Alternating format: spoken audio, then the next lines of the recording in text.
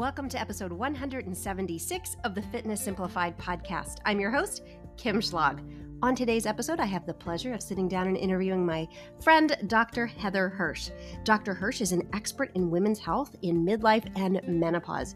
She is the founder of the Menopause and Midlife Clinic at Brigham and Women's Hospital and also served on the faculty at Harvard Medical School. She is now seeing patients in her private telemedicine practice.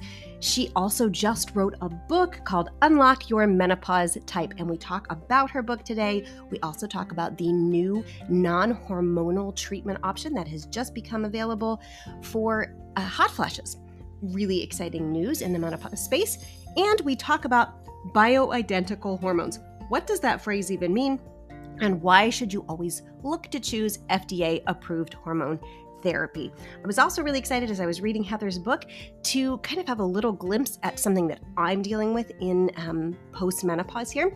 I was menopausal a year and a quarter ago, and things have kind of changed for me and something I'm experiencing. I really resonated in her book and just kind of felt like, right, that's what's happening to me. That's my experience. So for those of you, no matter where you're at in menopause or in the menopause transition, there is something in this episode for you. Now, before we jump into the episode, I want to remind you that you can get your hands on my new free guide, Menopause Nutrition and Exercise Quick Start Guide. You can grab that right now here in the show notes. In that guide, I show you how to eat and how to exercise to support optimal health in midlife and empowered aging. You'll also learn the 3 key concepts you must understand to be successful at weight loss in midlife. On to the episode. Hi, Heather. Welcome to the Fitness Simplified podcast.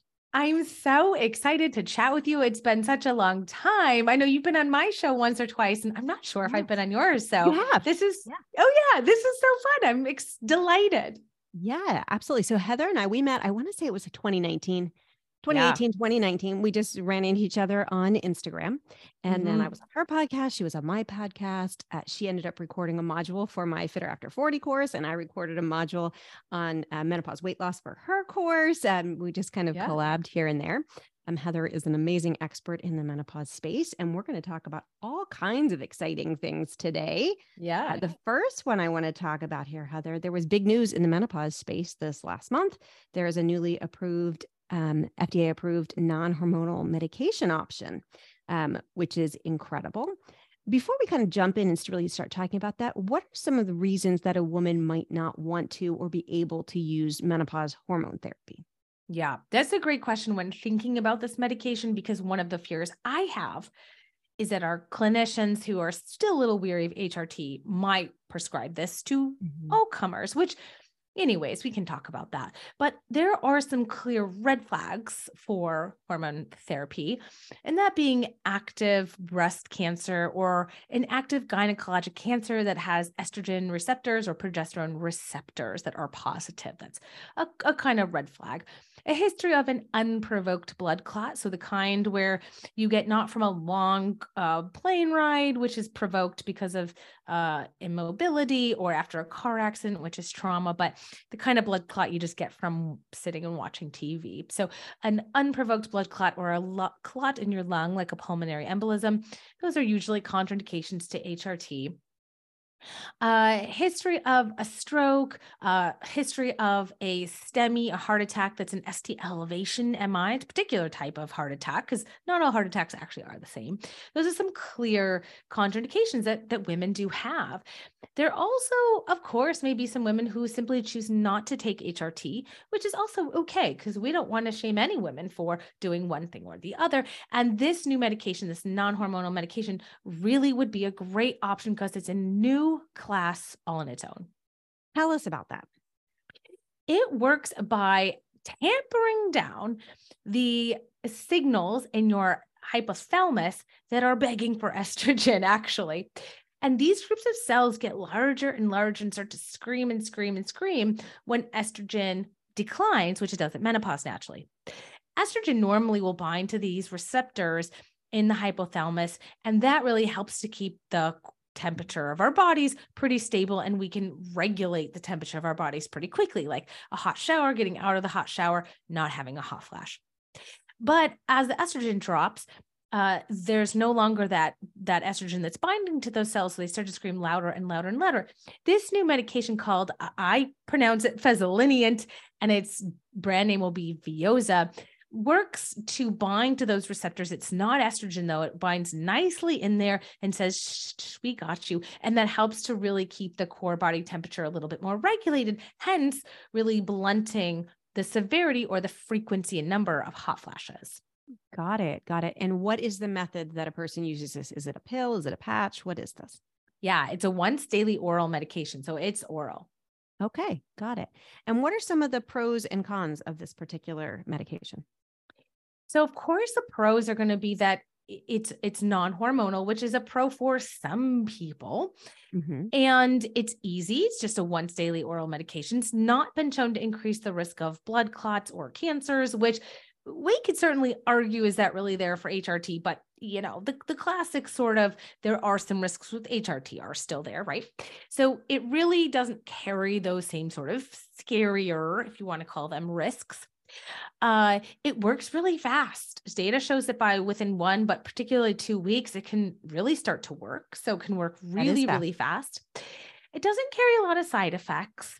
Probably the biggest side effect is just going to be not having the efficacy that a woman might want. So it just doesn't work as well as we're kind of hoping, just doesn't stop the hot flashes. Mm-hmm. And so that's probably going to be the biggest risk. Now, on the con side, if you think about all the other things that estrogen does, I'll actually explain them. It's not going to give you benefits like bone protection, which estrogen does, or cardiovascular protection, which we see in women who start estrogen within 10 years from their period. Mm-hmm. It's not going to help with vaginal dryness. It's simply not going to help with that, like estrogen could. And it is probably also not going to help with some of the other more interesting symptoms of menopause that estrogen can help with. A classic one I'm thinking of is joint aches and pains. Because we have estrogen receptors in our joints, oftentimes, but not always, if using HRT for my patients, I will see their joint aches and pains resolve. And if they don't, it's probably osteoarthritis or wear and tear or something else that's non-hormonal. Mm-hmm. Sometimes vertigo, which is this like ringing in your ear, is also hormonally mediated. And when we use estrogen, that can go away. And sometimes also estrogen is really good for mood. Now, will Veoza help your mood? I don't know, maybe if you stop flashing so much, you might, right? Yeah. But estrogen, the con is really actually just that there are some added benefits from HRT that you just probably won't get with Veoza because it's really, really meant more for hot flashes. But just to wrap up the pros, it's also been shown to help with sleep. And that's probably because it's just reducing the nighttime hot flashes. Right, right. Okay, so that sounds like an awful lot of pros. And then, so as far as when people are weighing the pros and cons, and should I, take MHD or should I take this new, I'm never going to say it right, Fezolineant, which one yes. should I take? What you're saying is if there's not a contraindication for you to take the hormone therapy, considering the fact that even though my understanding is, doctors don't prescribe it for all of these other things. If you're having the hot flashes, it can help with all of these other things that the Fezolineant is not necessarily going to be able to help with. Yeah, I think I'll probably kind of have the stance here that if you can take HRT, you don't have any contraindications. And if you choose, that's on your list of, okay, I would take HRT. I think HRT is going to have a lot more benefits, especially in terms of your long-term health, for sure. Whereas Veoza or the Fezolineant, you said it perfectly, by the way, okay. I think is a great option for women who can't take HRT or really just don't want to or choose not to, or there's always a category of women for whom they're not totally sure they want to take HRT, right? And Veoza could be a good first start. And, if we say that didn't really work or didn't improve your symptoms enough, then they've kind of also said, okay, I tried that. All right, let's go to the HRT. So it could also be a nice stepping stone. So it's got a lot of, I love having more options for women. We have plenty of women who can't take HRT. So it's just so wonderful, particularly my breast cancer patients, my women undergoing chemotherapy. just to kind of, offshoot here, this is the group of patients for whom my heart's just been going out to for years, because we've really only had Brisdell, which is an SSRI. It's a low dose Paxil. And it's just not going to be likely as efficacious as Veosa will. So for those patients who are really not able to take HRT, this could really be so important. Yeah, it's a big step forward. That's because, if I'm understanding, there aren't very many other options for non-hormonal treatment of hot flashes, all of vasomotor symptoms, and outside of menopause hormone therapy that work really, really well. You got it. Right. They're all most of them are, so Brisdell's the one and only FDA approved, and it's an SSRI to blunt hot flashes. And the rest of the medications are off-label use to blunt hot flashes. And most of them are in the antidepressant class, which doesn't mean we think you're depressed. It's just that they can blunt hot flashes. And then medications like gabapentin, which is for neuropathy, or oxybutynin, which is for overactive bladder, or clonidine, which is for blood pressure. These have like side effects that it's just going to be so much better to have a targeted, non-hormonal, FDA-approved option that's not in the SSRI class. Yeah. I was just reading up on a bunch of those you mentioned. Just today, I saw that the North American Menopause Society released a position statement about hormone therapy for the treatment of vasomotor symptoms. And they listed all of those things that you just said. It was also interesting. There was a really big section on about like lifestyle modifications and other treatments.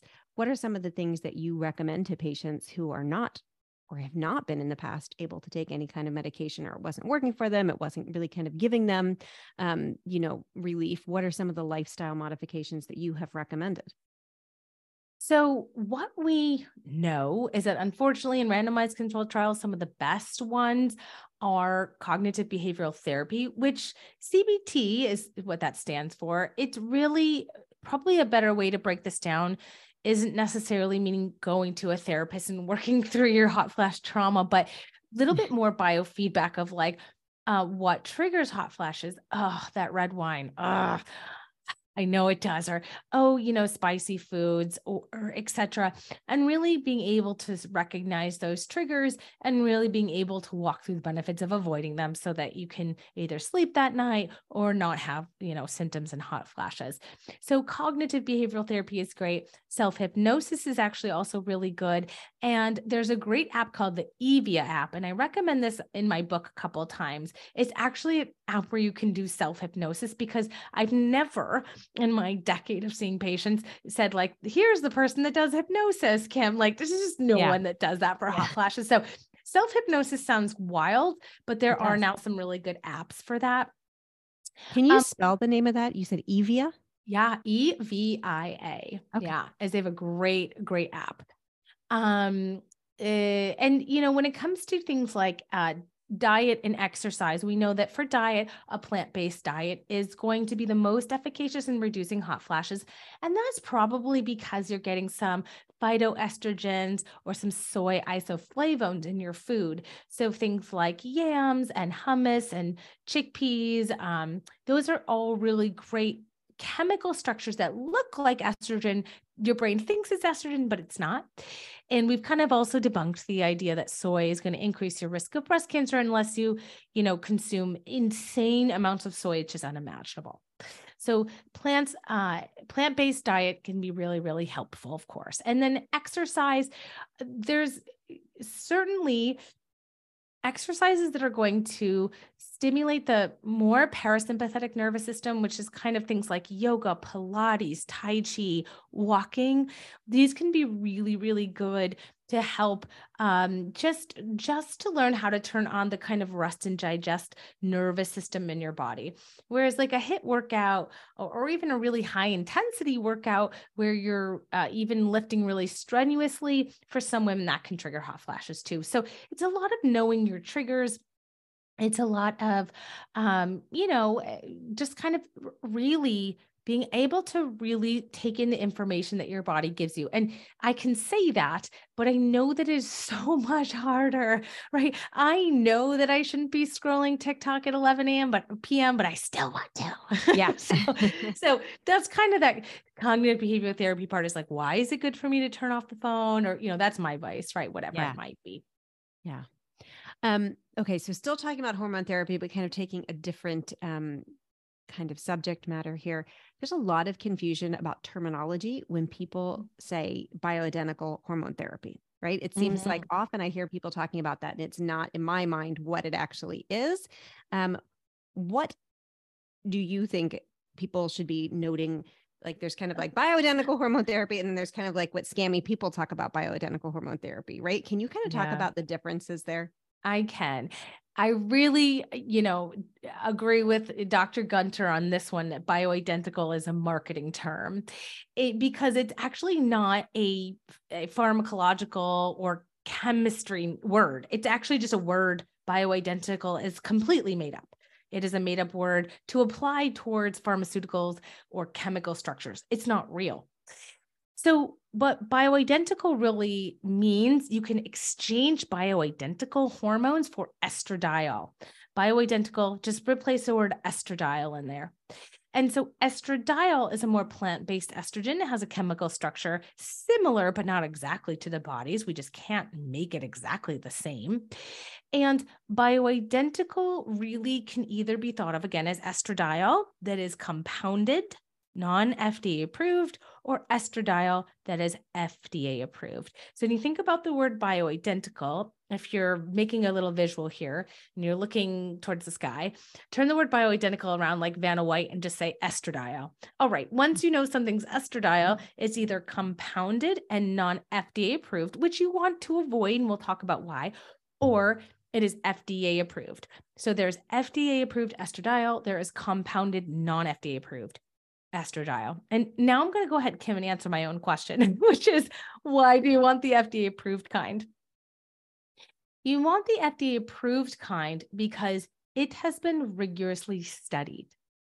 Now, every time I post about this, especially over on TikTok, I get so many comments like, who trusts the FDA? Why would you trust the FDA? What about the vaccine?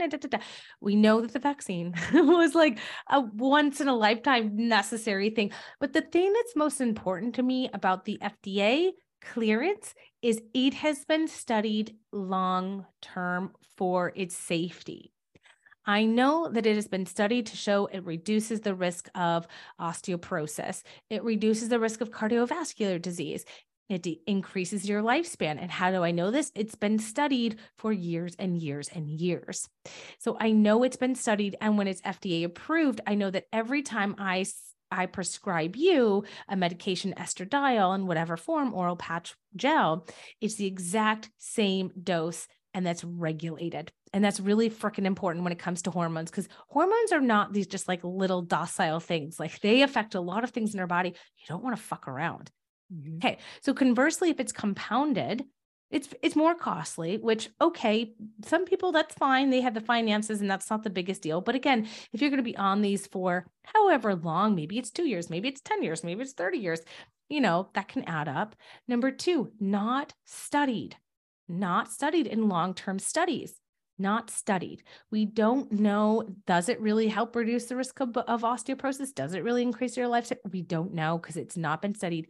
Number three, you might always get a different dose every time you pick it up because it's made individually. That sounds like it's great, but it's not actually, because again, subtle changes in hormones can affect lots of different things, or your other hormones, your thyroid, your insulin, your leptin, your adrenaline. Don't mess with that. And then actually probably what I should lead with, which is the most important, is the increased risk of uterine cancer on compounded bioidentical, right? Compounded estradiol. And that's why is that? A lot of times the progesterone and the estrogen are put together in this same little deodorant stick. And progesterone doesn't absorb well. Prometrium, I should say, the specific formulation, doesn't absorb well through the skin. And so if you're taking estradiol and you're not taking the right dose of progesterone, that can increase your risk for uterine cancer. oftentimes, because I've been doing this for a decade, when people come to me on compounded estrogen, progesterone, testosterone, their doses are actually very low. They're super therapeutic. So they're also really not getting like, they're also just kind of, it's just kind of, I hate to say it's almost just like it's just an evil trick that was played on you. You're spending all this money. You think this thing is better and it's safer. It's not. There are less expensive options. It might be harmful to you. You don't know the benefits, and you're probably not even getting the right amount of the estrogen that you actually need. So none of that sounds very good. So sticking with that FDA approved hormone therapy is really the way to go. It's really the way to go. And that's what NAMS recommends. That's the evidence-based guidelines on HRT. And, we haven't even gotten into pellets, but certainly that's just like compounded, but literally on steroids, where you get injected with hormones that last for 3 months. And the same things apply there, although they're even more dangerous. So, really the Menopause Society, in their position statements, in all of our meetings, we are constantly shouting from the rooftops, please, FDA approved HRT is the safest option. But the message got so muddled 2 decades ago, not yesterday, 2 decades ago. And that's why we're still really working so hard to bring awareness to the safety and efficacy of FDA approved bioidentical, remember that means estradiol, but estradiols or other estrogens and progesterones. You don't have to just do bioidentical FDA approved. There's conjugated equine estrogens like Premarin. And while certainly sometimes that gets a bad name, I would happily take Premarin.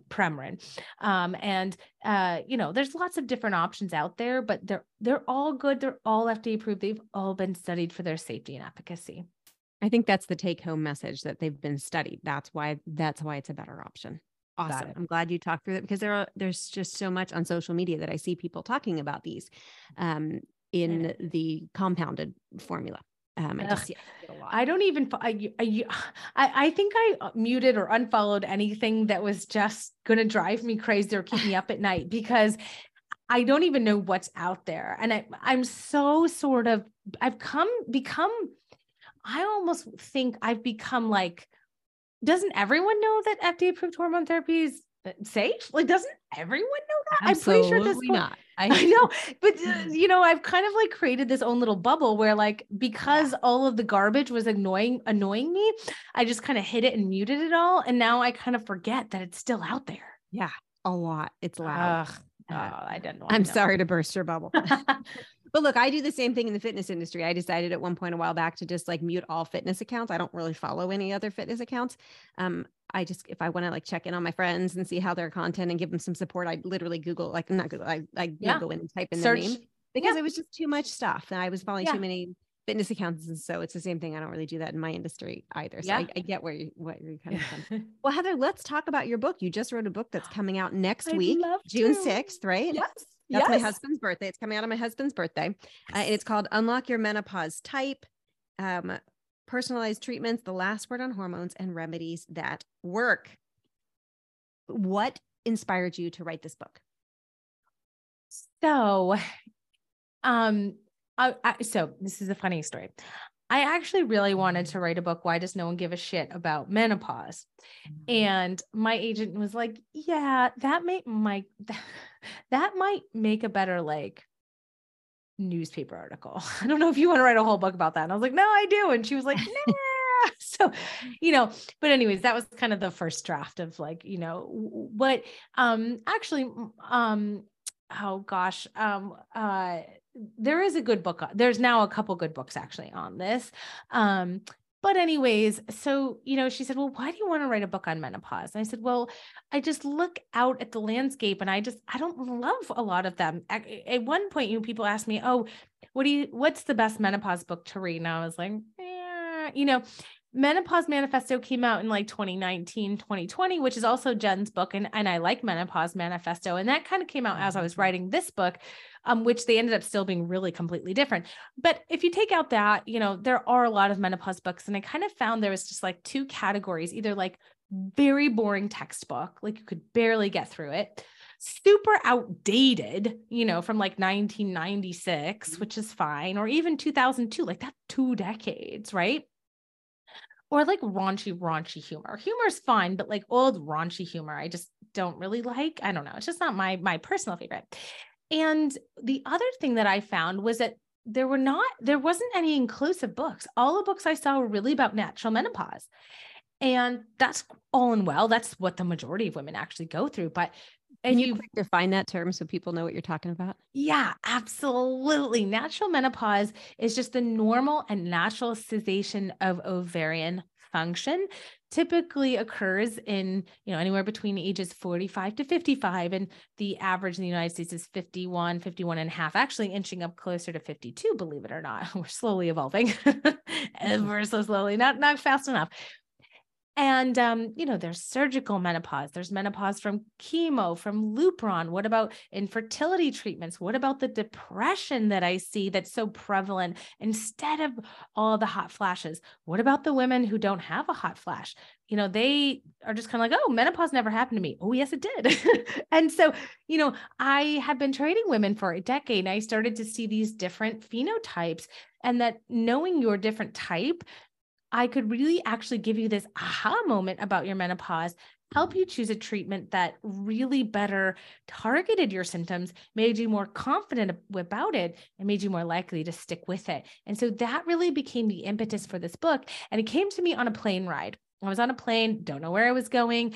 And I heard somewhere that you're smartest on a plane, something about the atmospheric pressure. So I always bring my journal, and I just started furiously writing down these 6 types. And I got off the plane, and there were my 6 types. Now, it took 2 years to refine that, of course.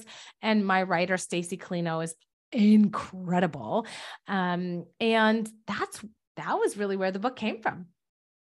So literally yesterday, my best friend from childhood DM'd me because I was talking about, I did a post about 3 things I wish I could go back and tell my younger self. And one of them was to learn about menopause, learn about perimenopause before you're smack dab in the middle of perimenopause, because I'm definitely a woman who's really struggled in perimenopause. I started when I was 43. I ended up in the emergency room with vertigo, and I went to my ENT, and nobody could tell me what was going on with me, and nobody brought up menopause and perimenopause. And I had not ever really talked to anybody about that. Was not in my brain at all.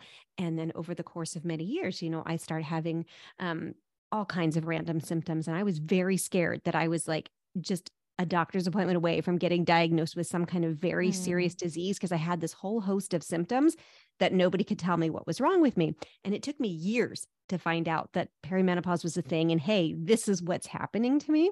And then, 4 or 5 years later, then my hot flashes started and my night sweats started, and they were really bad for me. And so I've definitely had that kind of experience. Well, my best friend reached out to me, my best childhood friend, and she's like, I hear you talk about menopause, and she's the same age as me. She's like, so far, I don't think I'm in it. And she's like, I'm not getting my period as much anymore. I think I'm about to wrap things up. She's like, but I don't have a single symptom, nothing. And so, I was like, well, that's wonderful, but it is important what you're saying. Even people like that need to still be aware that you're still in menopause, and there are things to pay attention to. And there are more diseases that we're, more likely to get. So the silent menopause, is that what you called it? The silent menopause? Exactly. Type? Yep. I called it the silent menopause. And I gave the example of this patient who was, I believe, in her early 60s, went through menopause, just like your friend. Oh, I didn't have a care in the world, and was picking the turkey out of her for Thanksgiving out of her oven. And she stood up and her spine fractured. Oh my goodness. And so she's ended up okay, went to the emergency room, found out she had a spinal fracture and osteoporosis. And my patients with silent menopause type, and actually, I don't have that many patients with silent menopause type because they usually aren't coming to me, but I certainly have seen them throughout the course of being a clinician, these whisper gooses who, have no symptoms at all. But oftentimes, if they feel so great, they kind of forget that their body on the inside is still changing. And things like losing bone mass, for example, you can't feel it. It doesn't hurt. You don't know what's happening. A lot of people confuse it with osteoarthritis. Osteoporosis is so different. It's actually just how strong your bones are. And so you can easily forget screenings. You can forget that you are at higher risk for insulin resistance or cardiovascular disease once you go through menopause and you lose estrogen. So the silent menopause type, and interestingly, is kind of emerging as the like very interesting type. We talked about this on the Oprah panel. Even Maria Shriver said, jumped in talking about how the brain changes after menopause. And so it is really important to take stock of the fact that once your periods end and you're in menopause, even if you never had an outward symptom like a hot flash, your body has still really changed. And now you are, just have a different set of risk factors or things to look out for, and not to forget your screening test because you feel so good. Yeah. What particular screening test would be most important for them? So I'm going to go back to the bone density for sure. There's so many doctors who say, oh, age 65, you don't have any risk factors. And I really want to encourage my patients. I really think a bone density 1, 2, 3 years after menopause is really a good idea. You lose the most bone right after menopause. So, if you have pre-osteoporosis, which we call osteopenia, I think it's freaking important to know. Bone density, definitely on my list, but you should also have your routine screening. So colonoscopy, mammogram, cervical cancer screening, and you should have your blood pressure checked and A1C level checked for your insulin resistance or diabetes, and just your cholesterol panel. Because a lot of women will say to me, Dr. Hirsch, I went through menopause. Now my cholesterol is totally wackadoo and I haven't changed anything. Could it be menopause? And I say, aha, yes, it's so unfair. But yes, these hormones play a role in our lipid profiles, things like that. Now, does it mean that, well, am I doomed? No, it's really meant more to say, you can be proactive, watch your numbers, ask questions, think about these things, log and track, and keep in tune with your body. That's really meant to be more of a proactive and just a gentle reminder that I want you to live an incredible, full and long life. And so just to keep yourself tuned, like we tune up our other things, like, our cell phones, we tune them up every 24 hours. So I'm one of the women who had high cholesterol as I entered menopause. So I had high cholesterol back in my 30s when I had obesity. And then when I lost all the weight, I had amazing cholesterol again. So I went off the statins, and I haven't been on medication in, I don't know, almost a decade at this point. A little over a decade I haven't been on medication. And then I went to my cardiovascular doctor last year. I was having heart palpitations, which turned out to just be menopause. There wasn't anything wrong. But based on my family history, he's like, let's just do a full workup of things. And my cholesterol was not good. And I was like, I eat really well and I exercise, like I do all the things. So, combined, I think family history and menopause is kind of what's happening here with me with the cholesterol. But, if somebody had seen my diet, they'd be like, wait, you have high cholesterol, right? And so you're really fit and you eat really well. So yeah, it's definitely important to get those things looked at. I'm sure it's also a little triggering because you're like, wait a second. I crawled my way out of this. I worked so hard. And it feels very frustrating. My patients see this all the time, right? And almost just like, no. But you're right. Menopause, family history, they are strong. I just kind of want to touch on that because it's so frustrating for so many women. Yeah, absolutely. It is. One of the important things I thought you talked about in the book is how to talk to your doctor about hormone therapy. I think it can be a really tricky conversation. Actually, even before we get to that, let's back up just a second.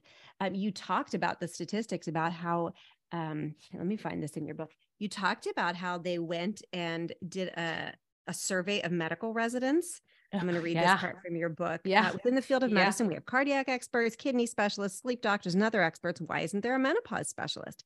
Women typically talk to their internist or OBGYNs, who should be well-versed in the physical, cognitive, and psychological changes that accompany this life transition. When researchers recently surveyed medical residents in programs in internal medicine, family medicine, and gynecology, most revealed that they had only had 1 or 2 hours of education about menopause in their program, and 20% reported that they'd had no menopause education whatsoever. Biggest shocker, only 7% of those doctors in training said they felt adequately prepared to treat menopausal women. That's wild. not stunning to me because of what I've heard from people in my own experience, but it should be shocking to us, right? That should be shocking that there's not, that the training isn't there. It should be, it is so shocking. And for a couple of reasons. First, even if it's taught for 1 or 2 hours, the way it's taught is like this isolated thing.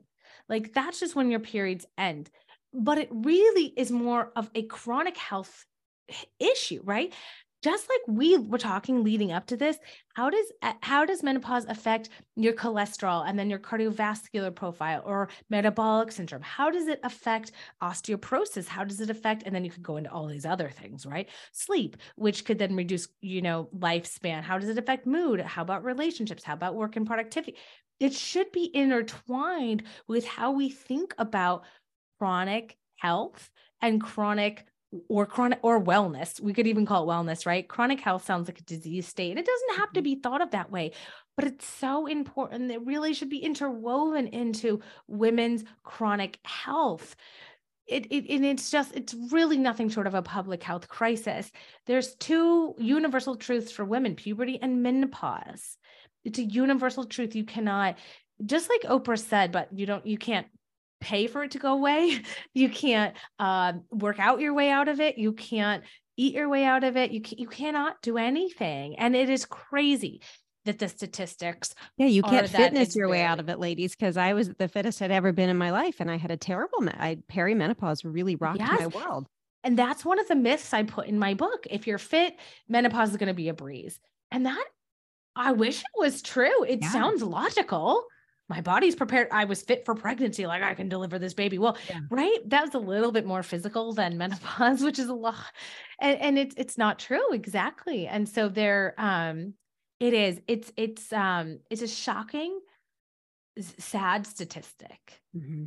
And me and, a lot now, now that we have social media, I launched this course. I was going to teach it at Harvard, but I since left Harvard, a CME course, which is now just sort of a, self-pay if you want. And I put this out to my followers and my email list, and I had 45 people sign up to learn nuts and bolts of HRT. Doctors, you're saying? Doctors, yeah. And nurse practitioners and PAs and even 1 or 2 pharmacists, I believe. And so I'm hopeful. It still sucks. 45 is not nearly enough, because here's the real truth, Kim. There's 30 to 50 million women in the transition at any one given time. And because this is a linear process, it's not ever going to shrink. Right. And, there's right now, there's probably an estimated 500 doctors maybe who are good at menopause. That the math doesn't math. No, it doesn't. It absolutely doesn't. And, that's been my experience. The first doctor that I went to see, my gynecologist, I had a new one and went to talk to her about my symptoms. And like I said, my symptoms were pretty dire. Like I hadn't slept in 3 months by the time I got to her, because I was having so many hot flashes. There were dozens a night. I was really not well. And she said that I wasn't a candidate for hormone therapy because I was still having my period. And I was like, I'm 48 and I'm incredibly symptomatic. And I said, and I luckily had come prepared. And I'm like, I've looked at the NAM's position statements on things. I'm like, I absolutely am. And I actually had an argument with her and told her I wasn't leaving until she treated me appropriately.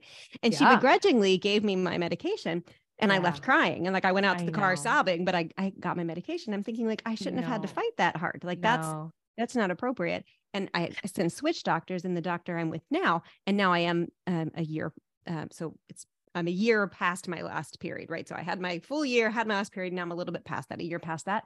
And when I went to see her to get my medication increased, which is one of the things I was telling you earlier, I found something in your book. I'm like, oh, that's me. I'm in this, I think you called it 1+1B. So I'm in a stage, and that you can start having worse vasomotor symptoms. And that's what's happening.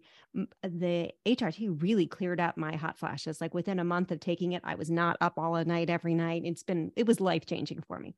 But in the past 4 or 5 months, I'm starting every night around bedtime to have hot flashes again. And when I wake up in the morning, and if I had to live like this, I could, right? It's not like before, I wasn't sleeping, but it's definitely impacting my sleep. And I was thinking well, I'm on this low dose. Let's just go get it moved up. And she did it. And she's like, all right. She's like, let's do this for a few months. She's like, and then I really want to talk about taking you off of this medication altogether. And I was like, why would we do that Wait a now? second. Wait a second. I'm telling you, it's getting worse. Why Yeah. do we need to be talking anytime soon about taking? Yeah. I had not planned on coming off this medication for the next few Yeah. years, at least until I kind of got through this. Yeah. So Yeah. I think even this doctor's not particularly well informed. It seems like she really wants me off of it as soon as possible. Yeah. Yeah. It's I know OBGYN just like as hormone therapy is like their kryptonite. I don't know. Yes. Like I'm going to explode here soon. Yes. I don't know why. I don't know why. Well, let's break this down. I always tell my patients, if you're on HRT, it should work well, not like okay, right? And it is normal for you to have to tweak it every once in a while, especially now really transitioning completely out of perimenopause into early or the first stages of postmenopause. It's okay to tweak it. And again, if you read my book, you want your goal levels to be between 40 and 70. You could always check them. But the poor man's test is if you're flashing through your HRT, let's just increase the dose. A lot of women think, oh, a lot of doctors incorrectly, I believe, think if I increase the dose, I'm just increasing the risk. That doesn't make any sense. And let me explain why. It has to do with the way you metabolize estrogen, if it's slower or faster, and if you're getting therapeutic levels.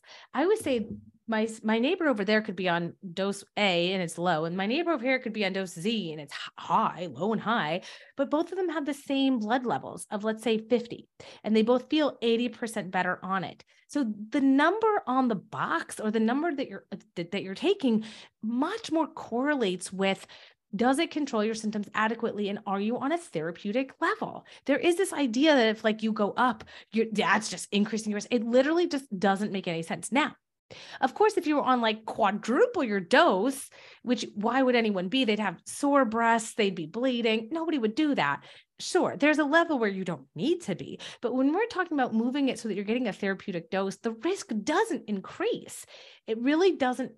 It doesn't make any sense if you're going by following a woman's estradiol levels and following her symptoms, right? Mm-hmm. So I just really want to clear that up. When you're on HRT, if you're like, well, it kind of works, why are we on it if it kind of works? Let's make it work. So that is such a frustrating thing to me. I had a patient earlier also email me, my doctor doesn't want to increase my gel because it says it's going to increase my risk of breast cancer. It doesn't make logical sense. We're increasing it, or I had recommend increasing it because she's flashing through it. And these messages are they make me so mad. I mean, if you're listening, you can't see me, but I'm flailing my arms around it. I'm sure you can hear it actually in my voice.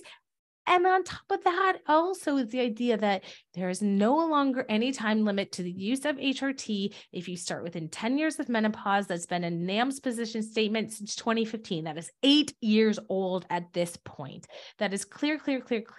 Now, does it mean you have to stay on it forever? You could say in 6 years, okay, maybe I'm ready to wean down and see how I do. Or you might say, never take this from my cold dead hands. And I say, okay, and so that's also outdated too. So outdated. And it's hard to hear because remember we talked about how I live in this bubble where I think everyone knows all the evidence-based things and FDA approved HRTs. And that's just because I'm so used to saying it and talking about it all the time, but I feel for you. And it's hard that you have to almost take this mini course in HRT and menopause management to have to fight with your doctor for what is evidence-based. But something that Rachel Rubin said a while ago on one of my shows that has stuck with me is that these become emotional. They become emotional. Like just how I said, oh, it's like their kryptonite. My agent also messaged me earlier today and said the same thing. My gynecologist still said that my hematologist really doesn't want me on this. And, she really wants me off it soon. And I'm like, this is an emotional, you'd think doctors are always logic. We look at the numbers and we look at the statistics and we follow the evidence-based guidelines. Not when it comes to hormones. It's an emotional decision your doctors are making. They're not following the guidelines because the guidelines from the professional society, Kim, clearly says there's no time limit to the use of HRT. If you start within 10 years, if your mammogram's up to date, if your screening's up to date, if you're still helping your quality of life, if you use shared decision-making, you can see I'm getting very, very frustrated and furious because that's the truth. Yeah. And you gave a great script in your book for how to talk to your healthcare provider about starting hormones, and kind of just hit the highlights of that for us real so fast. And then we're going to wrap up.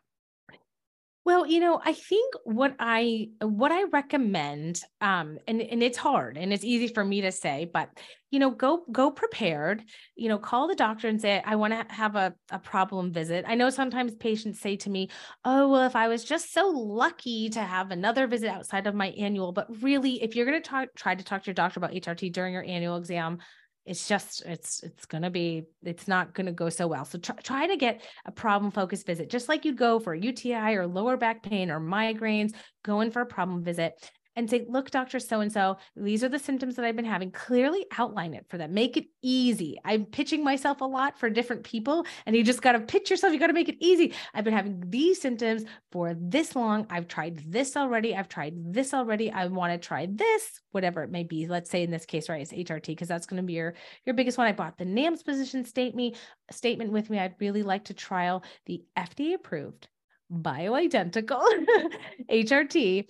And if if your doctor really isn't willing to have a discussion with you, ask for a second opinion, but come prepared, so that your doctor isn't stuck in the weeds asking you all these questions or trying to dart around it. Just get right to the point by knowing all those facts about yourself.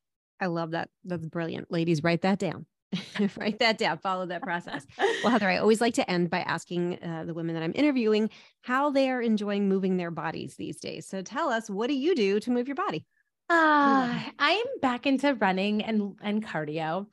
And I did a lot of CrossFit, and then during the pandemic, a lot of my Peloton inside, because pandemic-y times. And then I moved, and so for a while I did nothing. Well, moving. You were moving. I was literally moving. I was physically moving boxes up and down. I actually lost, I think either muscle or something, or I'm just going up and down all these stairs I didn't have before. But now that it's spring and summer and it's 80 degrees in upstate New York, and I've got rolling hills and some beautiful music to listen to, I'm just kind of happy doing my, 2-3 mile run. And I just feel so great sweating out in the sun, wearing my sunscreen. Wearing your sunscreen. Well, I love that for you. I think that's great. I mean, if you're enjoying it, go for it. Lots of hills. I feel those legs afterwards. I'm like, ooh, and that tush. Yeah, I bet. Thank you so much for being here. Where can people find you? Tell everybody where to find you. Thank you so much for having me. And thank you for all that you advocate for and teach and do. I just really want to say, I think when we have these collective voices, it really helps for women to really these ideas to sort of land, especially when it comes to what's the right type of treatment. I am at Heather Hirsch MD across all my social media platforms, and my website's heatherhirschmd.com. I made it real easy. Oh, good. Thanks, Kim. Thank you so much, Heather. This has been fantastic.